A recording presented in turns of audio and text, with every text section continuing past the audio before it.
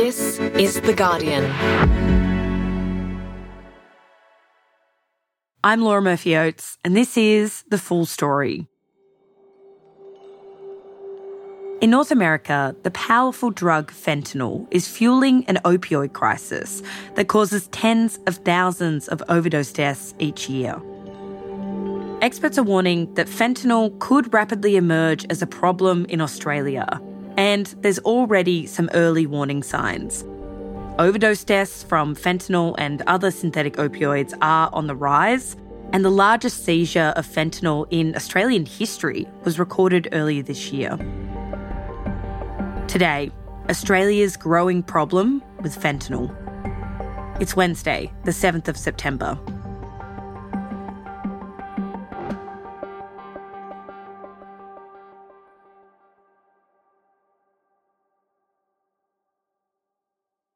So Mel, what is fentanyl and how dangerous is it? Fentanyl is a really fast-acting opioid and it's highly addictive. Melissa Davey is Guardian Australia's medical editor. Fentanyl is between 50 and 100 times more concentrated than other opioids like morphine. So an accidental overdose is a really significant risk. So for example, a single dose of 2 milligrams can kill a person.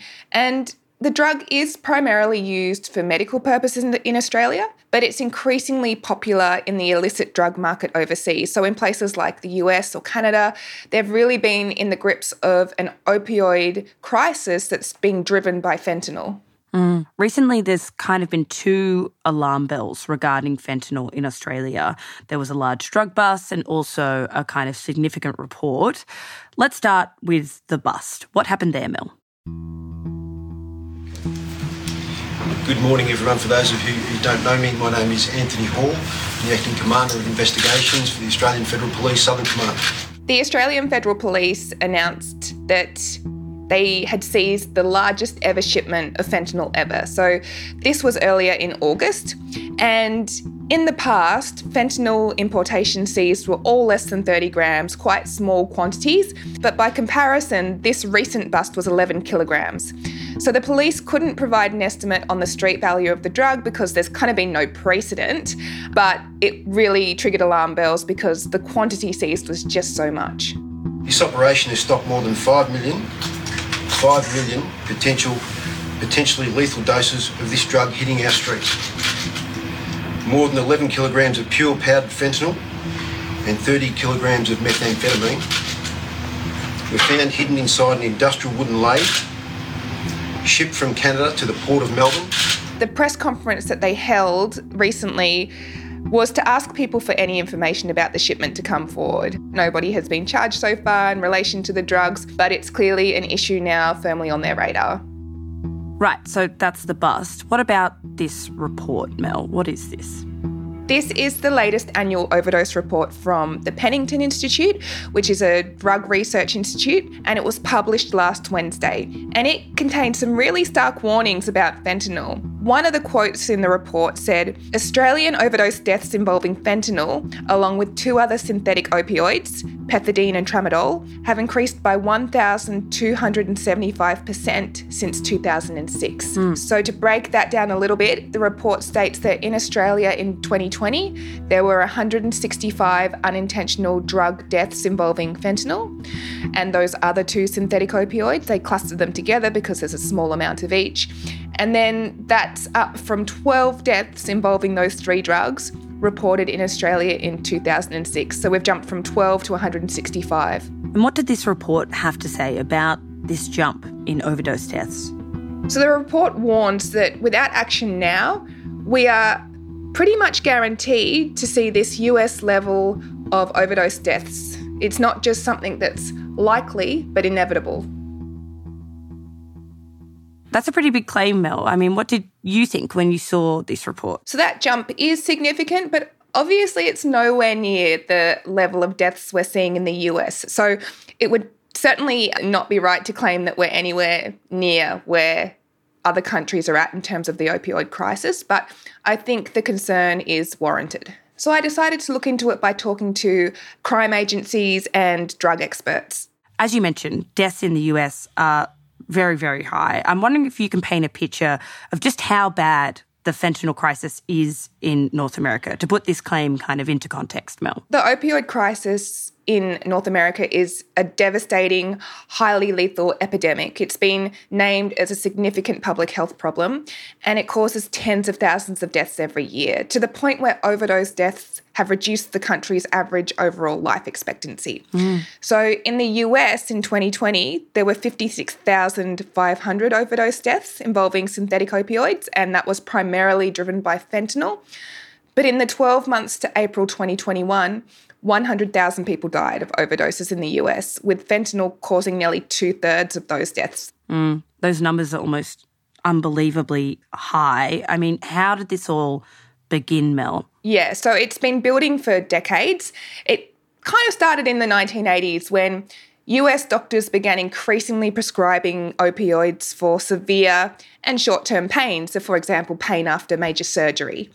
And then what happened was by the 90s, pharmaceutical companies began aggressively marketing these drugs for a much wider range of conditions, much wider causes of pain, for which there was less of an evidence base. And, you know, they used some pretty questionable research to promote opioids for wider uses. And as we now know, and even somewhat back then we began to learn pretty quickly, this long-term use of opioids in particular is associated with addiction and dependence. And the drugs aren't even that effective necessarily for these other types of pain. Right, so begin marketing this for a whole range of things, really. What kind of tactics did they use?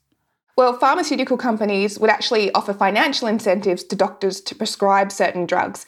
So they would wine and dine doctors, flying them all over the world to these fancy conferences where they'd talk about the benefits of these drugs and encourage doctors to prescribe them. In the US, they're allowed to advertise pharmaceutical products directly to consumers. You can turn on the TV and see ads for all kinds of medications that are prescription only. And these pharmaceutical companies dedicated masses of money to building their sales teams and building their marketing teams for opioids. So there was a whole section of the pharmaceutical company just dedicated to getting this drug out there. And then similar issues were also occurring in Canada. I mean, there were more than 20 million prescriptions for opioids in Canada in 2016, making it the second largest consumer of prescription opioids in the world. And so the legal prescription of this drug alone in North America is just staggering. And then you add on top of that the illegal market, it's a really wide-scale problem. So fentanyl is sometimes combined with other drugs like heroin. So that's resulted in an increase in overdoses.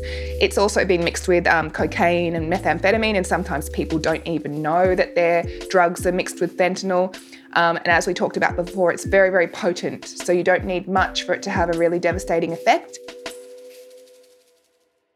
Right, so you might think you're taking a drug that you have tried before that you feel is safe, even though it is from the illegal market, but it could be laced with this much more potent and deadly drug. Is that what's happening, Mel? Yeah, that's right. So I spoke with the chief executive of the Pennington Institute, who published the report we were speaking about. And the chief executive, John Ryan, told me that that's exactly what's happening in the US, and people are using drugs like cocaine on the weekend and becoming really unwell and then finding out it had fentanyl in it. What are the signs that someone's taken a drug that's laced with fentanyl? They're experiencing these really drastic symptoms like changes in their pupil size and slowed breathing and decreased heart rate. Sometimes they're slipping into unconsciousness or a coma. There's drowsiness and really low blood pressure, and all of these are classic signs of a fentanyl overdose. So how does this culture of prescriptions for fentanyl that we see in North America compare to Australia? How much are we prescribing it here? Yeah, so Australia does and always has had a different culture when it comes to prescribing these drugs.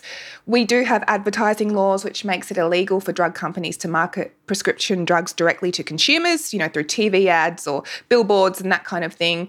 And we have tighter rules around the way pharmaceutical companies can directly promote drugs to doctors and pharmacists. The rules aren't perfect and, you know, influence does occur, but it's not as pronounced. But we're definitely not immune from problematic opioid use in Australia. Prescriptions have increased here, but doctors generally do prescribe the drugs at lower doses and in smaller quantities than in the US. And the other factor is that in Australia, less potent opioids are prescribed over fentanyl.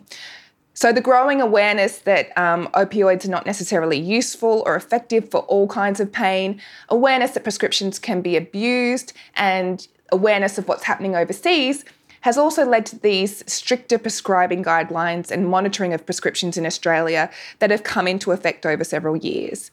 For example, you might notice if you go and even get a prescription for Nurofen Plus, which has codeine in it, you have to show your driver's license and that is recorded. Also this year, they've released new clinical prescribing guidelines for more powerful opioids. So there is more control around the prescription of these drugs in Australia. Right, so we do have some tighter controls on prescription of this drug. But what about the illegal market in Australia? We know that large shipment was caught by authorities earlier this year, but are there any other ways to measure the size of the illegal market? Yeah, so obviously law enforcement agencies don't detect every illicit drug that comes through. They miss some shipments, but if there had been huge shipments of fentanyl in the past, that would have been reflected in emergency department data, coronial data, toxicology reports. We can do drug surveys and ask people about their use. We can look at prescriptions and prescription data. And then we can also do wastewater testing where you look at sewage water, so the water that comes from toilets, sinks, showers, and you analyse it for traces of fentanyl. So what are we seeing on all of these measures? So the Australian Criminal Intelligence Commission wastewater report, which was published earlier this year, it comes out every year, it found consumption of oxycodone, which is an opioid, and fentanyl remained low and relatively stable. And ACIC's principal drugs advisor, Shane Nielsen, told me that we have no evidence that large quantities of the drug are being imported or diverted domestically. Otherwise, it would be reflected in wastewater analysis. We would have seen that data level spike, and you would have seen it in the health data and hospital presentations as well. There's a caveat to this, and that's the US data and social science research organisation Mathematica said that wastewater testing may be of limited use for detecting synthetic fentanyl because the drug's high potency means that you only need to take small amounts. And so the levels excreted and then detected in wastewater, well, actually, they might not even be detectable. You might not be picking it up in your wastewater analysis. So if it isn't believed that there's big shipments of fentanyl coming in from overseas in Australia all the time, what is fueling our illegal market, however small it is? How are people getting it? Yeah, so a couple of things are happening. People are either taking their prescriptions in a way that's not authorised by their doctors, so they're taking too much, or they are doctor shopping and trying to get prescribed these drugs, whether for their pain or for other reasons. And then you might also have a situation where drug users are taking advantage of vulnerable family members who had been legitimately prescribed these drugs, especially elderly people, and stealing their medication basically.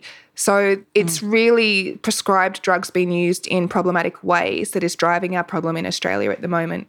So Mel, overall, it sounds like we don't have an enormous problem when it comes to either the illegal or illegal market, according to the experts that you spoke to. Does that mean that the claim that we're on the path to becoming the US in terms of fentanyl is fairly overblown? I think there's an important warning to be heard here, and that we're on a very slow and gradual path, similar to what we saw overseas. So the rise in deaths here has been steep. Obviously nowhere near the levels in the US, but it's not something to just be ignored. And there's also a concern that we're not recording all the deaths that are happening in the community. And that's because we're not really testing for fentanyl when we do toxicology reports. You need to request specific tests. We're also just seeing prescriptions rise as we try to deal with chronic pain in our ageing population. And so those factors, deaths and prescriptions, are something we really need to keep an eye on. Right, so this isn't necessarily a warning of a crisis that is here right now, but rather one that's on the horizon and could escalate pretty quickly. Is that fair to say, Mel?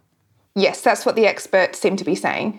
Nearly everyone I spoke to said that predicting when an overdose crisis is about to take off can be really tricky, including the Australian Federal Police, who said that predicting future drug trends is really not an exact science. Professor Susan Nielsen, the Deputy Director of the Monash Addiction Research Centre, at Monash University told my colleague Nino Bucci that in North America, she went from seeing early signs of fentanyl to it being the dominant opioid in the market in the space of just a few months. So it can take off very, very quickly. So John Ryan, who was one of the authors of the Pennington Institute report, says his warning on fentanyl shouldn't be dismissed just because rates of the drug in Australia are currently low. He said that he was accused of being really alarmist when he called for similar action on methamphetamine a decade ago, and now methamphetamine is the most consumed illicit drug in Australia. Next, how to predict and prevent a fentanyl crisis in Australia.